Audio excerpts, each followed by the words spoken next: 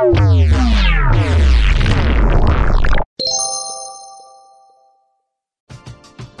driven by the search for better. But when it comes to hiring, the best way to search for a candidate isn't to search at all. Don't search, match with Indeed.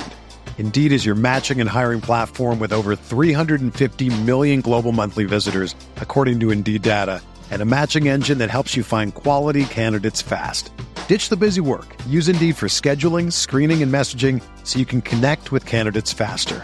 Leveraging over 140 million qualifications and preferences every day, Indeed's matching engine is constantly learning from your preferences, so the more you use Indeed, the better it gets. Join more than 3.5 million businesses worldwide that use Indeed to hire great talent fast. And listeners of this show will get a $75 sponsored job credit to get your jobs more visibility at Indeed.com/Blue Wire. Just go to Indeed.com/Blue Wire right now and support our show by saying that you heard about Indeed on this podcast. That's Indeed.com/Blue Wire. Terms and conditions apply. Need to hire? You need Indeed. Right now, it's time to reclaim your health and arm up your immune system with convenient daily nutrition, especially heading into the flu and cold season. It's just one scoop in a cup of water every day. That's it. No need for a million different pills and supplements to look out for your health. To make it easy, Athletic Greens is going to give you a free 1-year supply of immune-supporting vitamin D and 5 free travel packs with your first purchase. All you have to do is visit athleticgreens.com/CMOS. Again, that is athleticgreens.com/CMOS to take ownership over your health and pick up the ultimate daily nutritional insurance. Morning, CMOS girlies. Happy Tuesday to those who celebrate. I'm here with Emma. We're going to talk about some health and wellness things. We're going to fill you in on our life. How's this beautiful Monday treating you, Emma? Beautiful fall, crisp day in New York City. Oh, it is beautiful indeed. I'm roasting some sweet potatoes and cauliflower right now that I will eat after this pod for dinner, which I'm very stoked about. I'm just very excited to have warm vegetables in my stomach now that it's cold enough and I can turn on my oven and treat that as my heat source, since New York City apartments are notoriously known for not having heaters that work. At least that is the case with my apartment. Well, my apartment, the heat in New York City, you don't get a control when you turn it on. Your super turns it on. So if you want to turn on your heat, sucks to suck. The other day I was freezing and nope, I don't have control over that.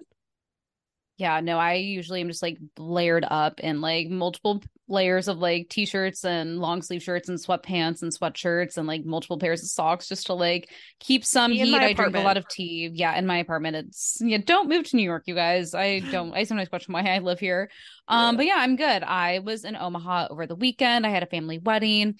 But my boyfriend also met my family, which was a huge, huge step in our relationship. And I was just very, very happy that my parents finally got to, see all the qualities that I see in him, and it couldn't have gone any better. And yeah, it's just nice to be in a position in my life where I am able to bring someone home, because I, for a while, thought that was never going to happen for me. And I definitely was just kind of a hopeless romantic and just kind of thought that maybe I'll just be single in my life, which there's, nothing wrong with that. But yeah, the wedding was beautiful. We had so much fun.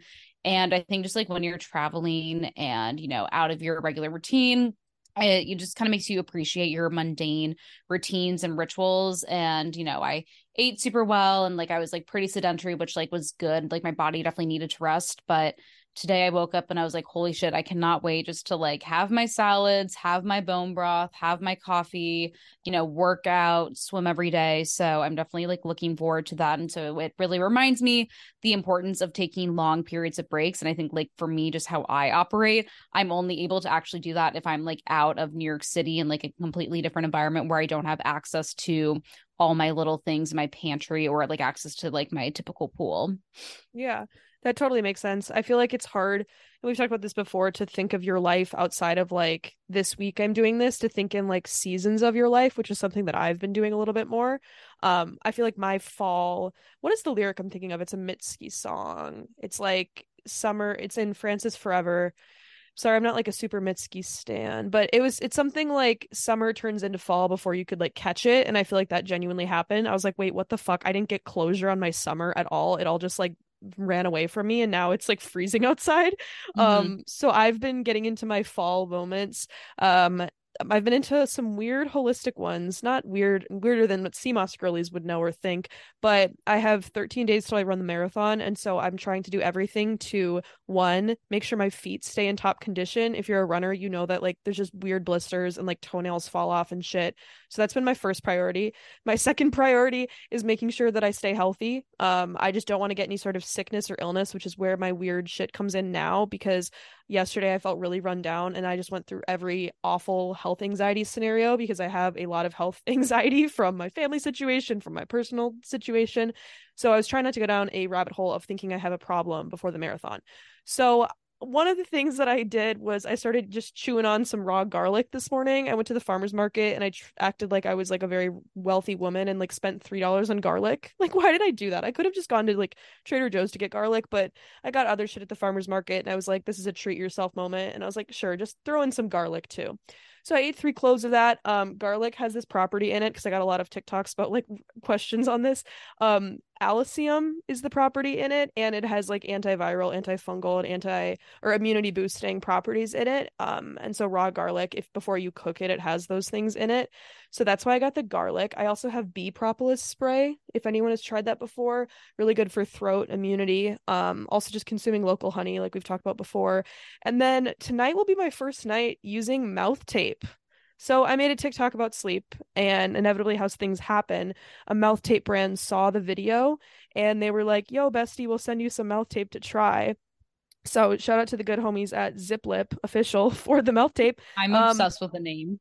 I know. I'm like, damn, what else could you have called your brand? Like that's right on the nose. And the reason that you want to have your mouth shut when you sleep, well, one of the reasons that I don't think people realize, or like a lot of people in my TikToks comments didn't know, when you are sleeping and if your mouth is open, imagine how dehydrated you're getting. And so that's why it's really good to like drink electrolytes first thing in the morning because you are naturally getting dehydrated. So when you sleep with your mouth shut, there are way more benefits than just like dehydration. How we hold our jaw, a lot of times if people have like reconstructive jaw surgery, they're actually prescribed to have mouth tape on, because the way that we hold our tongue against like the roof of our mouth versus bottom of our mouth, whatever, it can just lead to bad jaw stuff. It leads to deep sleep. You're not getting in these weird cycles with your mouth breathing. So I will let you know if it's all a scam. I actually think this is going to really work and it's going to unlock a lot for me in terms of my sleep. And I have my Whoop tracker so I can like track if my sleep gets significantly better and let you guys know. So yeah, I've seen a lot of mouth tape TikTok videos. I think my dad has experimented with it too. It's kind of like amazing that there is now a whole market for it and that there's little DTC brands that are popping up selling you mouth tape. I'm sure you guys can probably use like regular tape as well, but I love the idea of having a little cutesy little branded mouth tape for you. Yeah, I feel like in terms of like health, wellness things that I've been into recently, it's been all just about the same. But my recent fixation of just like a quick little pick me up treat or snack when I feel like the blood sugars dip in a little is taking a spoonful of like chia jam and nut butter and then taking a swig of non-dairy milk immediately after that. My dad has been doing this. And like when I was home, he was like doing it nonstop. And I was like, okay, dad. But it is honestly so good. It's like a fake peanut butter and jelly moment. So that's been like a really delicious thing. I used to do that a lot with like just like nut butter and honey, but I'm just switching it up. And then I'm not much of a protein bar girly, but I will give credit where credit is due. I just think they're like a little expensive for my liking, and I can't really justify spending like $3 on a protein bar. But the one time I will have them is when I'm traveling, I'm flying, just because they're like quick, easy snacks, and you never know what you're going to get at an airport. So I was at Natural Grocers, which is a like local health store, chain of health stores, at least in Omaha. I'm sure they're elsewhere in the Midwest. And there's a brand called Aloha, which I've seen before. They make like plant-based proteins and everything. But I got one of their protein bars. It was like peanut butter cup, I believe. And oh my God, it was delicious. I feel like a lot of protein powders are either like, or not protein powders, excuse me, protein bars are like super chemically, like definitely have that very artificial sweetener taste, or just like, yeah, very plasticky or doughy. There's just like something always off about them and chalky. But these were pretty solid. They kind of tasted like a real candy bar, but they don't have any like crazy wild ingredients like the Misfit bars have, or like the Bear Bells. So if you are someone who's looking for a protein bar, I definitely recommend checking out. They have like a whole slew of flavors that I'm very intrigued by. I will not be ordering some sort of like random sampler pack from them because again, I hate spending money on protein bars, but yeah, they're really good. They have like, I don't know, 14 grams of protein, which is like pretty solid for a protein bar, especially when it's like plant-based. Yeah. Love that for you. I'm trying to think protein bars. I haven't really been interested in that world in a while. Clean Simple Eats does make protein powder that I do really like. I think I mentioned that a few weeks ago, but I'm still rocking with them. My only other note is like since my dad's passed, I've started to reconnect my sister a lot more. And like context, my sister and I are very close. Like I was her maid of honor, whatever. Like we are very, very close. But as you can imagine, any sort of relationship with a sibling, like my sister bought a house, she's married, like different stage of life than I'm in. And I think for a while, like when my sister started kind of going off to college, she's like 4 years older than me. I was like, oh, I don't really know like what's going to happen to our relationship. Cause like growing up, we were like playing with each other outside every single day. And it was this very like close relationship. And I think it's been really beautiful since my dad has passed, like how consistently like we have been talking every single day nonstop. We've been so like involved in checking in more. And like we used to check in, I would say like every few days, but now it's like nonstop. And so I think that's been a really beautiful part of the process. Like I've never really had friendships in like being 25, right? Like I've not had friendships from like elementary school, but I've like had my sister for like obviously since I've been born. And so watching a relationship have its ebbs and flows is like something that's really, I think, hopeful because I feel like just generally with like relationships, friendships, like there's going to be bad parts of it or times when you don't feel connected to people. And then when it kind of comes back and you're like, oh, I like this is why this person's in my life, whatever. I feel like that can be a really special thing. So if you're going through anything, like talk to your family, talk to your support system because it's like a perfect time to kind of nourish those bonds you have and kind of check in. This is not your sign to text your situationship. When you see those like videos and it's like, oh, I'm gonna text him, and then someone will stitch it and be like, nope, this video's not for you. So don't interpret this to let shitheads back into your life. Don't let shitheads into your life ever, because especially when you're going through something, the least you want to deal with is like shitty ass people. Just like from experience, it's like not fun. Yeah, that's my bender on grief and mourning. But let's get into the pod, shall we? We're gonna talk about cortisol, swimming, running, amenorrhea, and so much more. Yes, I'm excited to get into it. We'll chat with you, Sea Moss Girlies, in a moment after this little break. This little ad break. Talk to you then. We're driven by the search for better. But when it comes to hiring, the best way to search for a candidate isn't to search at all. Don't search, match with Indeed. Indeed is your matching and hiring platform with over 350 million global monthly visitors, according to Indeed data, and a matching engine that helps you find quality candidates fast. Ditch the busy work. Use Indeed for scheduling, screening, and messaging so you can connect with candidates faster. Leveraging over 140 million qualifications and preferences every day, Indeed's matching engine is constantly learning from your preferences, so the more you use Indeed, the better it gets. Join more than 3.5 million businesses worldwide that use Indeed to hire great talent fast. And listeners of this show will get a $75 sponsored job credit to get your jobs more visibility at Indeed.com/Blue Wire. Just go to Indeed.com/Blue Wire right now and support our show by saying that you heard about Indeed on this podcast. That's Indeed.com/Blue Wire. Terms and conditions apply. Need to hire? You need Indeed. Our next partner is a product that Emma and I take every single day. I started taking Athletic Greens because I wanted to find a greens powder that actually blended together. The taste is hands down the best greens powder I've been able to find. It even has a mild tropical taste, and you're absorbing 75 high-quality vitamins, minerals, adaptogens, you name it. For me, I started taking Athletic Greens because I wanted a supplement that actually tastes great. I've always known that taking a greens powder is a great addition to one's wellness routine, but I could just never get past the unpleasant taste. This completely changed once I started taking Athletic Greens. It tastes so good that I actually look forward to drinking it every morning, something I never knew was possible. Plus, Athletic Greens contains dairy-free probiotics, and let me tell you, my digestion has never been better. Another thing that Emma and I love is that it's the one thing with the best things. Athletic Greens uses the best of best products based on the latest science with constant product iterations and third-party testing. It costs you less than $3 a day. You're investing in your health, and it's cheaper than your cold brew habit. Right now, it's time to reclaim your health and arm your immune system with convenient daily nutrition, especially heading into the flu and cold season. It's just one scoop in a cup of water every day. That's it. No need for a million different pills and supplements to look out for your health. To make it easy, Athletic Greens is going to give you a free 1-year supply of immune-supporting vitamin D and 5 free travel packs with your first purchase. All you have to do is go visit athleticgreens.com/CMOS. Again, that is athleticgreens.com/CMOS to take ownership over your health and pick up the ultimate daily nutritional insurance.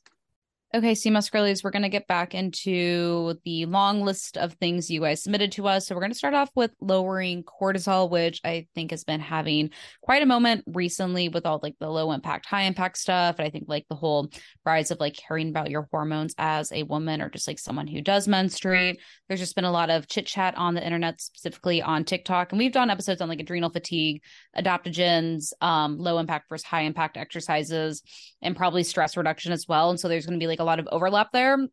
I would say like lowering cortisol for me is something that I paid a lot of attention to probably when I was in college and like that first year or two out of college. But now it's like something that's pretty intuitive to me. And it's probably just like I've gotten older with age and like certain like stressful situations don't really faze me as much, or I just like now have a pretty decent toolkit on like how to manage those type of situations. But cortisol, for those who maybe don't know, or if you do need a refresher, it is a stress hormone and it's produced in our adrenal glands.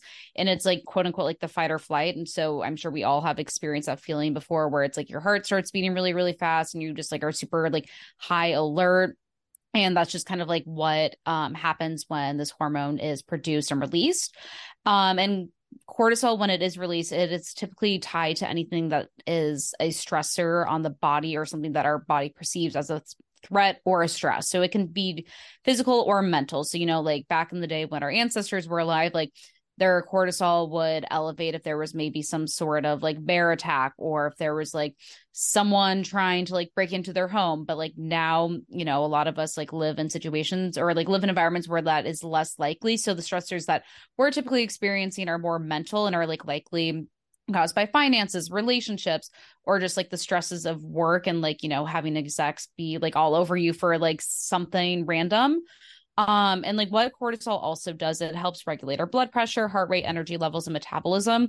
And so cortisol, yes, is like a very necessary thing that our bodies need. And I don't want us to completely demonize cortisol because it does have a huge impact on our health and you need it to be healthy. But also with anything in life, like there is a fine line and like there is such thing as having too much cortisol. And that's kind of where this whole idea of like chronic cortisol levels can come into play. And if people have experienced like adrenal fatigue as well, that is like oftentimes like where your adrenal glands are just kind of being overworked, and that is largely just due to it trying to pump out too much cortisol into your body, and then your body's like no longer really responding to that said cortisol. It's very similar to like insulin levels. But like the reasons why you don't want high cortisol is that it can lead to weight gain, particularly like in the face and like the abdominal area. It can also lead to high blood sugar and or high blood pressure. Also, acne and insomnia. These are just a few of the potential symptoms that one can experience. I'm sure there's like plenty of tests out there. And so if your doctor is able to provide some sort of like cortisol test, like that is something that you could definitely, you know, experiment with. I'm sure there's also like other ones that you can order on site, but definitely just, you know, talk to a professional health care provider first before you do anything like that. But if you're like something definitely feels up and you are experiencing some of these symptoms, that is something that you can definitely look into. And so there's been a lot of focus on like why you should lower your cortisol, especially for women, as like more and more research, I think, has come out in terms of like dieting. And, you know, women are not many men is something that Stephanie Estima from The Better with Dr. Stephanie talks about a lot. And, you know, we have a different cycle than men. So men kind of operate on this typical 24-hour cycle, but women, we have a 28-day cycle. And so like we're going to be more sensitive at different parts of our menstrual cycle, and also too like we just have like different levels of hormones than men. And so ways to lower cortisol, there's a whole bunch, and like anything health related, it's all going to be centered around the usual, like food and sleep and like, you know, some sort of like stress outlet to reduce stress. But really it's like eating regularly and like not under eating. You know, as women, we will typically experience a loss of a menstrual cycle if we are doing, you know, things like not eating regularly or, you know, purposely under eating. And that is because like this is like a threat to the body, and our body's like, we are not getting enough fuel to take care of ourselves, and therefore we cannot produce a menstrual cycle because this is not like a safe environment for us to reproduce and carry a child. Because if your body was going to try to do that, the child would likely not survive and it'd be a miscarriage. So make sure you're eating like adequate amounts of like food, especially protein, reducing sugar consumption. I think like as a CMOS girly, you probably know that by now. and also not fasting for prolonged periods of time. There's been a whole kind of like backlash on intermittent fasting, and a lot of people talking about, prioritizing eating within 30 minutes. And if you aren't hungry immediately in the morning, that is likely a sign that your body's running on too much cortisol. And then, if you're drinking coffee on an empty stomach, yes, coffee can lead to a slight increase in cortisol. So that's why a lot of people talk about like, eating something before your coffee, or like not drinking your coffee right away and just kind of waiting like 90 minutes. And the next is going to be just prioritizing sleep. Sleep deprivation can contribute to elevated cortisol, and like the more cortisol you have like running through your body, it can also just, again, like cause you to sleep even less and less and less. So if you are someone who does experience insomnia, you can definitely get that checked out, because that's like a very real, health threat that people should definitely get checked out. And, so take your magnesium. If you need to take melatonin, take that with, if you need or want. And then just like really having any type of outlet to release stress. And this doesn't have to be exercise related. It can be things like meditation, journaling, just going to therapy, calling your parents, having like a good support system. There's so many different things. And like, I think really when it comes to lowering cortisol, you should really focus on like the root cause of like why you're experiencing or constantly experiencing certain stressors in your lives, and like really finding a way to navigate those, or maybe reduce or eliminate those. Of course, some stresses are never going to go away. And I think what we talked about in like the last pod is that like you just like really need to have like a pretty good toolkit, because as you get older, like I said, like the stresses are only going to get bigger and bigger and bigger, and like, more quote unquote life threatening, I suppose, versus like when you're a kid, like you're probably only worried about like, whatever little tests that you have like next week in like social sciences or in math. But like now that you're an adult, it's like, okay, how do I pay for rent? And then how do I also like get healthcare? And how do I like, start saving up for, retirement and like kids and all of that? So, don't overthink it, because that'll just stress you out even more. But I feel like just like over time, things become like intuitive, and you get into a good groove, and you, before you know it, aren't even having to worry about stress or cortisol. Yeah. I think like Emma said, the most important takeaway that I have on stress is like learning to learning to live in the moments that are stressful. So I always think about this with my workouts. I had a problem with running, which I'll talk about later. Well, I guess I might not talk about this, but we're gonna talk about running and swimming later. But I had a problem where I was running and spending way too much time on my feet, aka I was like dilly-dallying, like I was stopping on my runs, taking a bathroom break, whatever, and I didn't realize how much compounded stress it was in my body. And so every time I go out on a run, I know that's gonna be like the one time I physically stress myself out in the day, and then everything else is kind of just like recovery. And I think that's one good way to like think about lowering your cortisol, because like Emma said, like our ancestors adapted and survived with cortisol in their body to like know when they should like freak out and to know when they shouldn't. Obviously the modern world is much more stressful, and we have to like figure that shit out. But like Emma said, not all cortisol and not all stress is bad. It keeps you safe, but just be more aware, I think, of when it's happening is a good thing. The next part is going to be about amenorrhea, recovery, getting your period back, and kind of just like broader cycle awareness and birth control. Now, we've done like very specific episodes on all of these things, so I would suggest you go back and listen to those for like 50 minutes on each.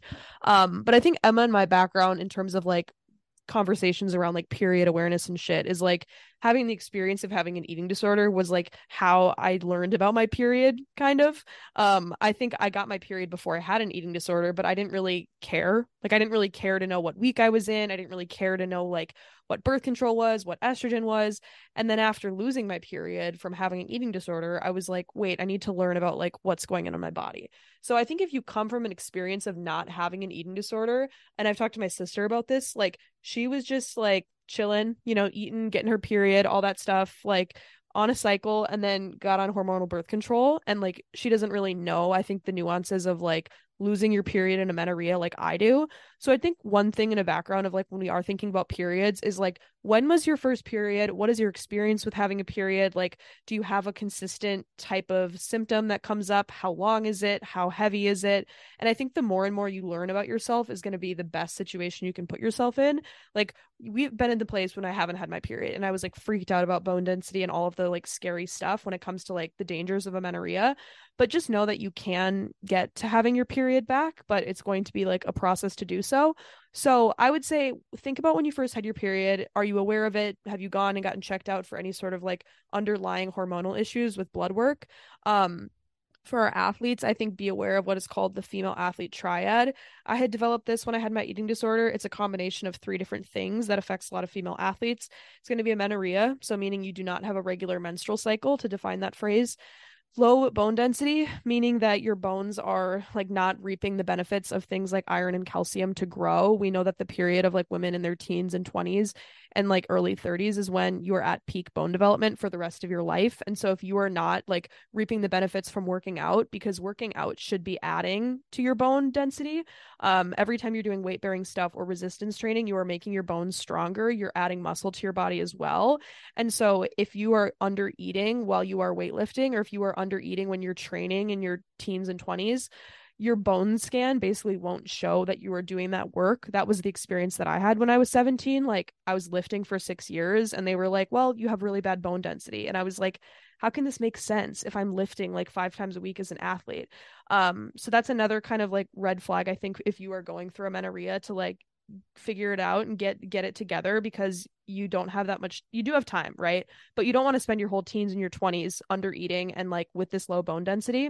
And so then the third kind of pillar of like what a female athlete triad is low energy availability. So that's going to be making sure that you're eating enough calories, or like a low energy availability, I'm sorry, is when you're not eating enough calories. So that would be the biggest thing that you can do to get your period back and then fix your bone density. And so it's a triad, because when one of those things is off, nothing else works in the equation. There's also something called REDS. It's REDSS or something like that. It's relative energy deficiency. This is kind of the same concept when an athlete is overtraining and under fueling, and this is something that can cause your period to go away. So those are just 2 things that I think are like textbook terms that have a lot of like literature, podcasts, stuff that you can look into if you are in either of those subgroups when it comes to like losing your period. Now, when it comes to recovery and getting it back, I mean, that's going to be a therapy thing. That's going to be go to eating disorder treatment type thing.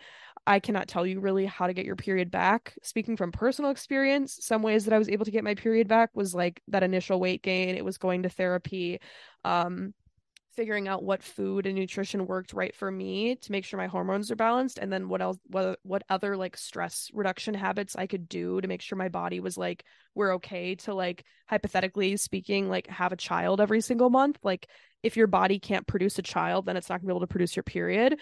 And then I think tying into this like broader cycle syncing, I mentioned this at the beginning, but I just think a lot of women are not aware of their cycle, which is such a sad like disservice. Like, we don't know what week we're in, and that's like a complicated array of reasons of why women don't know. Like, the healthcare system doesn't incentivize women to like have the opportunity to get hormonal panels all the time. I think a lot of women would want to know that information, but can you imagine with our healthcare system, like the costs of getting that blood work and that hormone panel like all the time?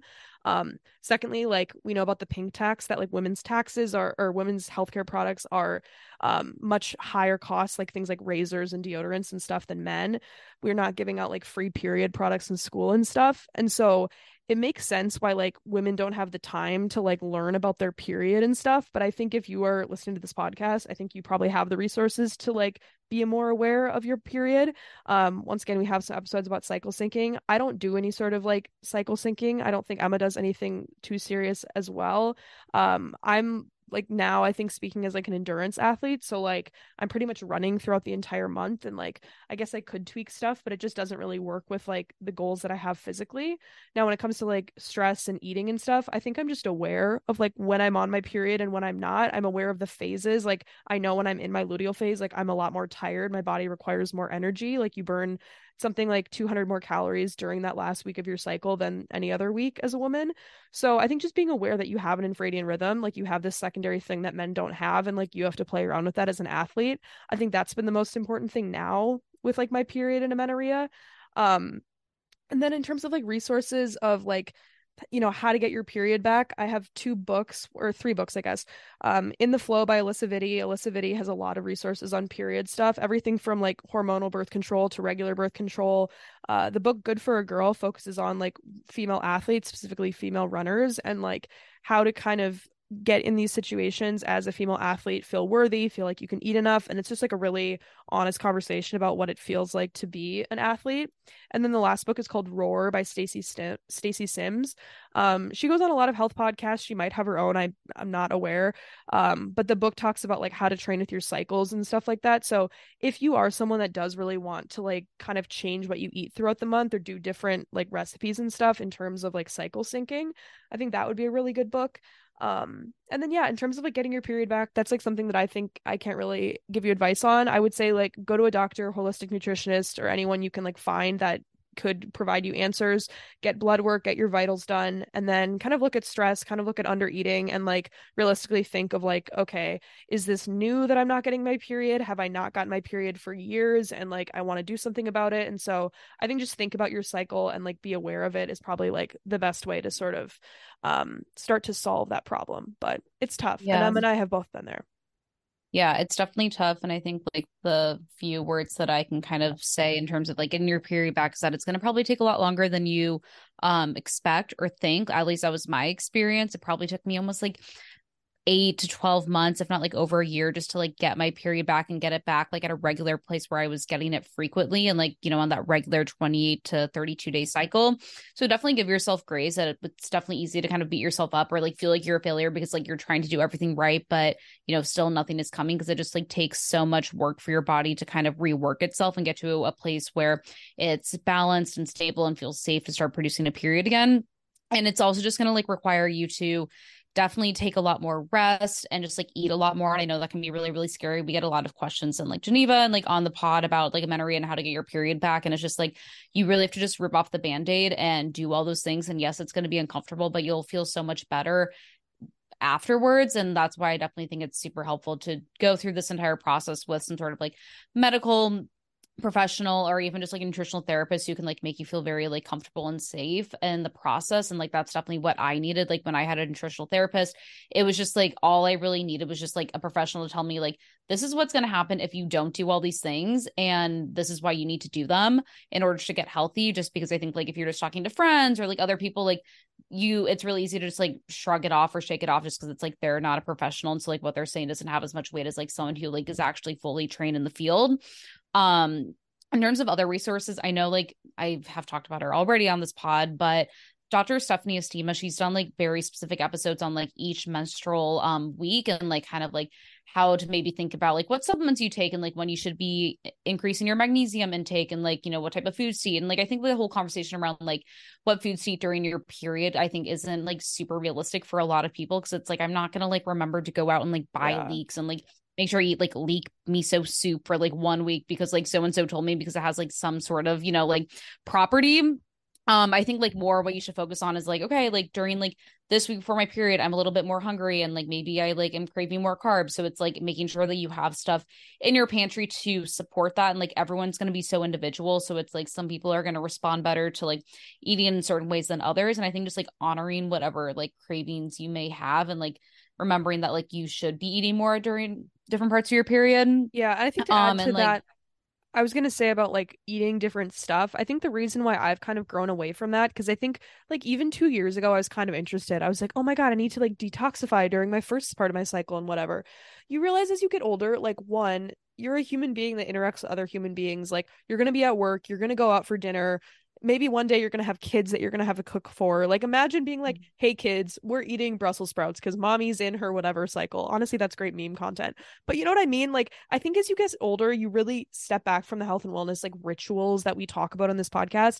Some of them, even if they are crazy, like I think I will journal every single morning for three pages, like my morning pages, whatever. I will probably do that for the rest of my life. I will probably do like, I'm trying to think of other shit that I religiously do, like my cupping or something. There's weird shit that I will do, but like I think some stuff you realize is kind of a wacky wellness routine that like if it doesn't work for you, you actually don't have to implement it for the rest of your life, or you can try it and like move away from it, you know? Yeah. And it's like if you're not like eating certain foods, like that doesn't mean like your period is like somehow gonna like vanish or like something Yeah. bad's gonna happen. Like our bodies are very, very smart and they know how to regulate themselves. Yeah. But I think like, you know, that type of information can be helpful for some people if it's like if that gets you excited about maybe like caring about your cycle. Cause like Kate said, like so many people aren't really aware about like, you know, the changes and ebbs and flows and like what hormones do alter throughout your period. And I think like if you do want to do cycle syncing, like seed cycling is probably like the easiest and one of the most like cost effective ways, because just like buy a big fucking sack of like sunflower seeds and pumpkin seeds and, you know, put them in a jar and like add them to your like yogurt smoothies, what have you. But yeah, I mean, that's something that you have to worry about as a woman. And I'm happy that I'm at a place where I am I am getting my period on a regular basis. And that's something that I never really thought would have been possible for me. So if you are in, you know, the deep end trying to figure things out, just know that it is possible and it's very exciting when it does happen. It is possible, girlies.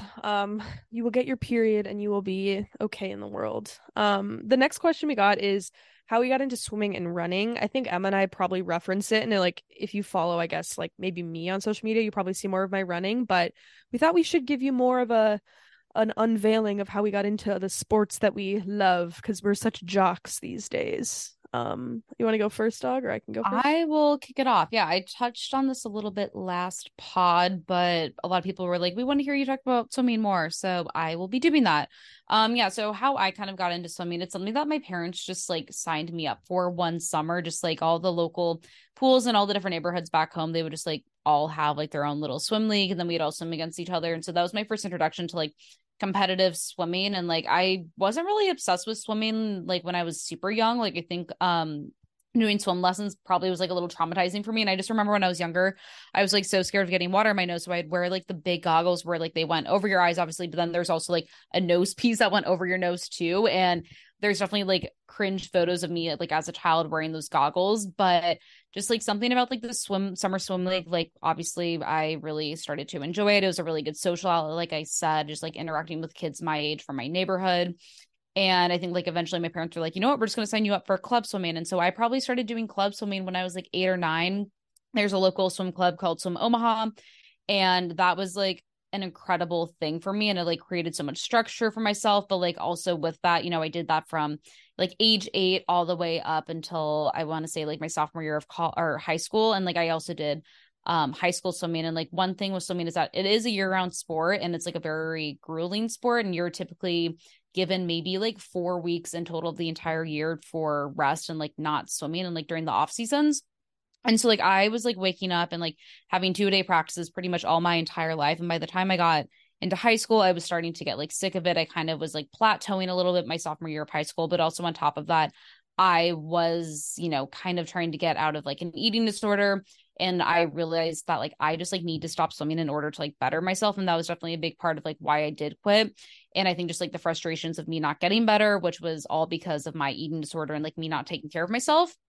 And like I'm totally happy and fine that I did end up quitting swimming early in high school, and I knew I wasn't going to swim in college, and it allowed me to pursue like other interests. Like I had like a little fashion blog, and I was able to like, you know, just pursue the interests that I always really loved related to like fashion and music. And I think if I hadn't done that, who knows where I would have gone to college and all of that.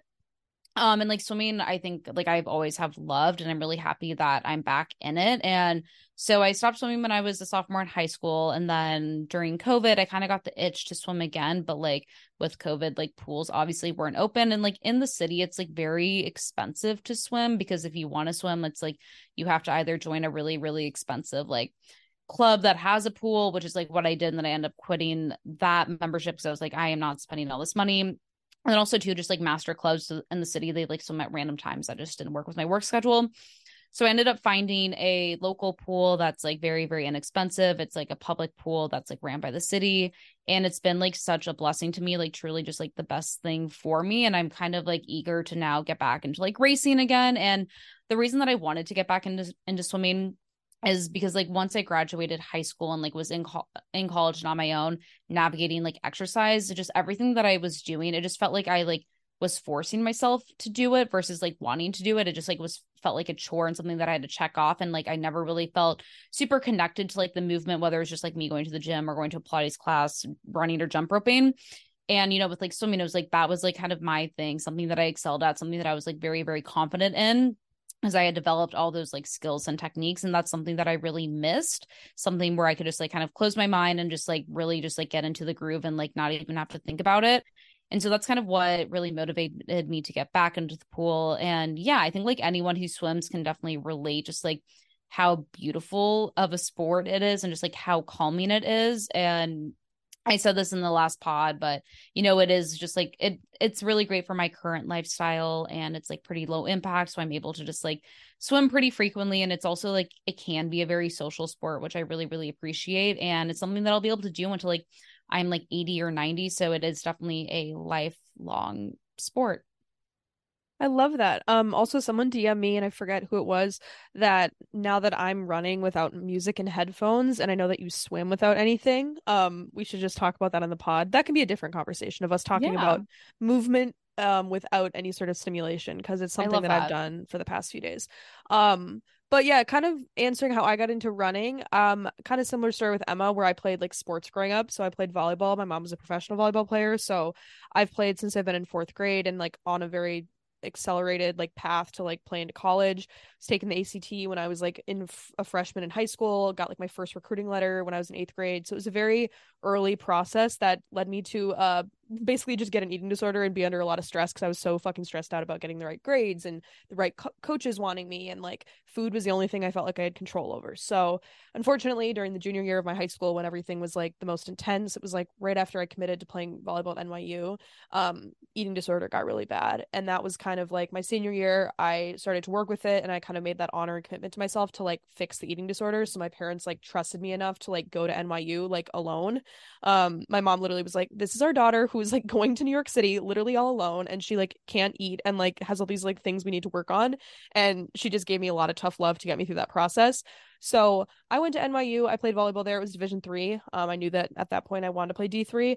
I ended up quitting for a lot of reasons. I didn't really like the program. I didn't feel really supported by the coach and the staff and everything. And the environment on the team did not fit what I was looking for.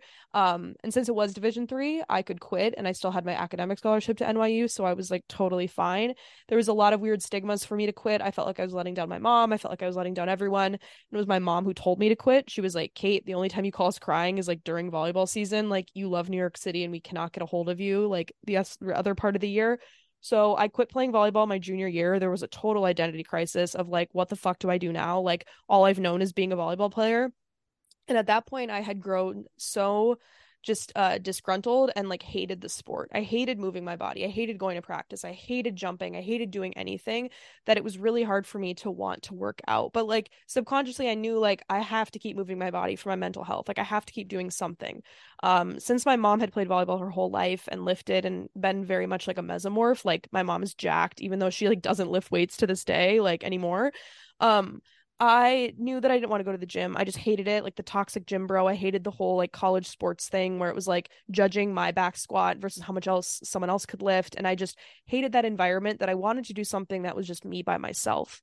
I never, ever, ever liked running growing up. Like if you told me to go run, that was a joke. Like I would not run around the block. I would not run longer than 10 seconds. I like fucking hated that movement.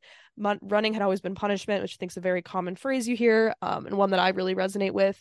And so I one day went for a run, and I really wish I documented more of like my running journey somewhere. It was like before I did like social media full time.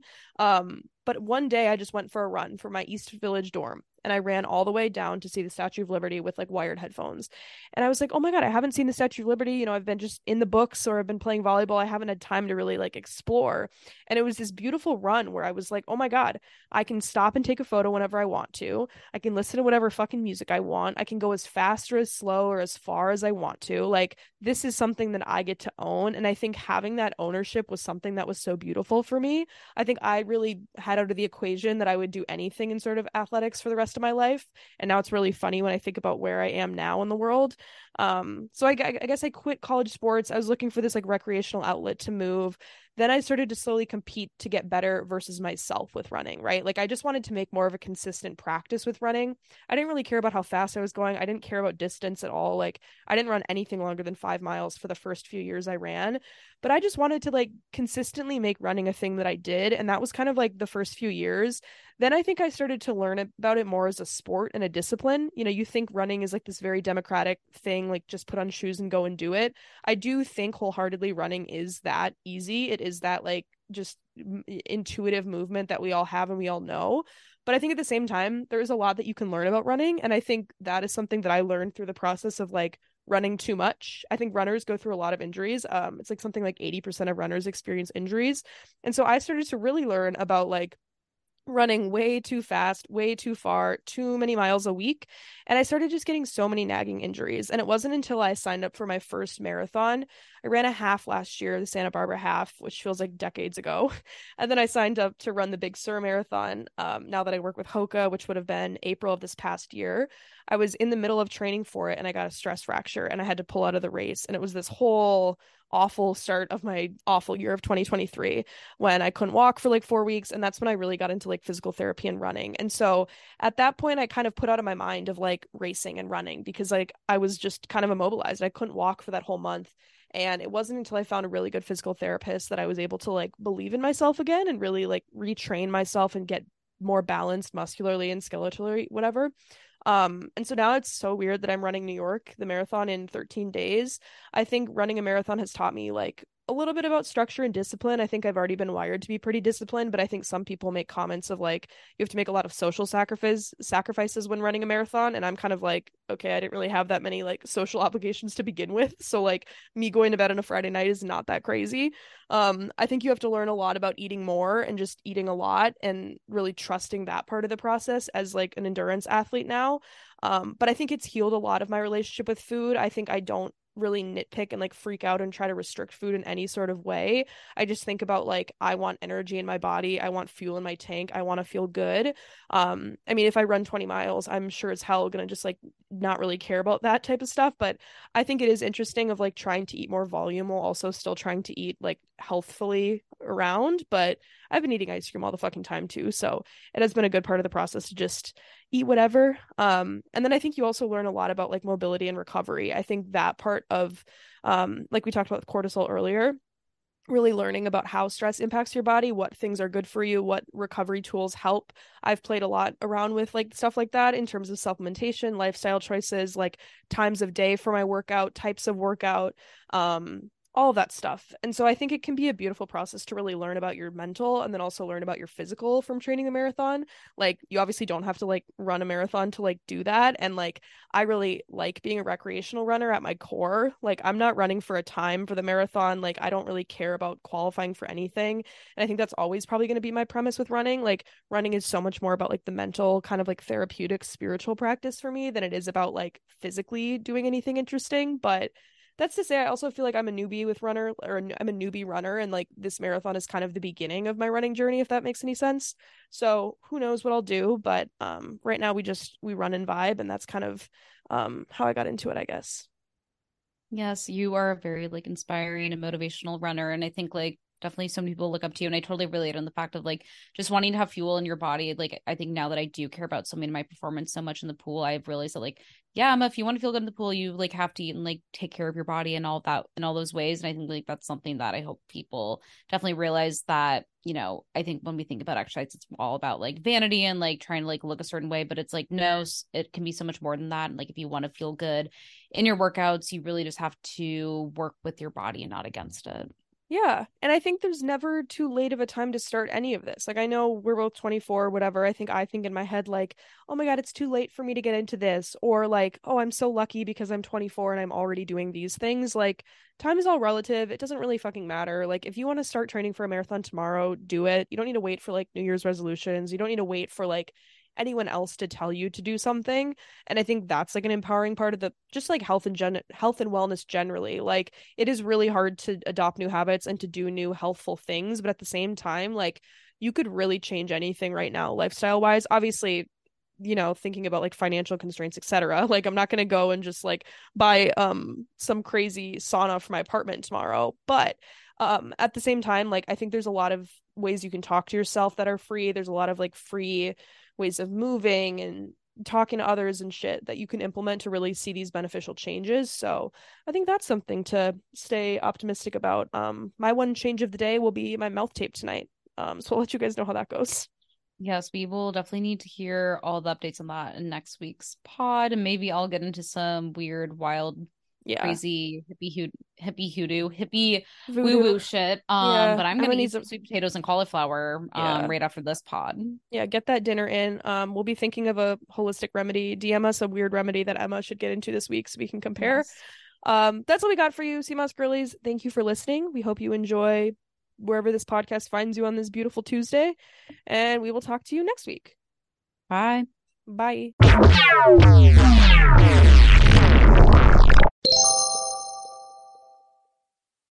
It's happening daily. We're being conned by the institutions we used to trust. The mainstream media is distracting us with meaningless headlines instead of focusing on the harsh realities facing American families. Time is short before something big happens, and that's why so many folks are preparing. They're becoming self-reliant by investing in emergency food storage from My Patriot Supply. Go to MyPatriotSupply.com and secure 4-week emergency food kits for each member of your family. Each kit contains tasty breakfasts, lunches, and dinners, averaging over 2,000 calories per day. Save $50 on each 4-week food kit you purchase. Plus, get free shipping on Ready Hour 4-week emergency food kits. You're not ready if it's not Ready Hour Foods. At My Patriot Supply, you can also get solar power generators, water filtration units, heirloom seeds, and survival gear.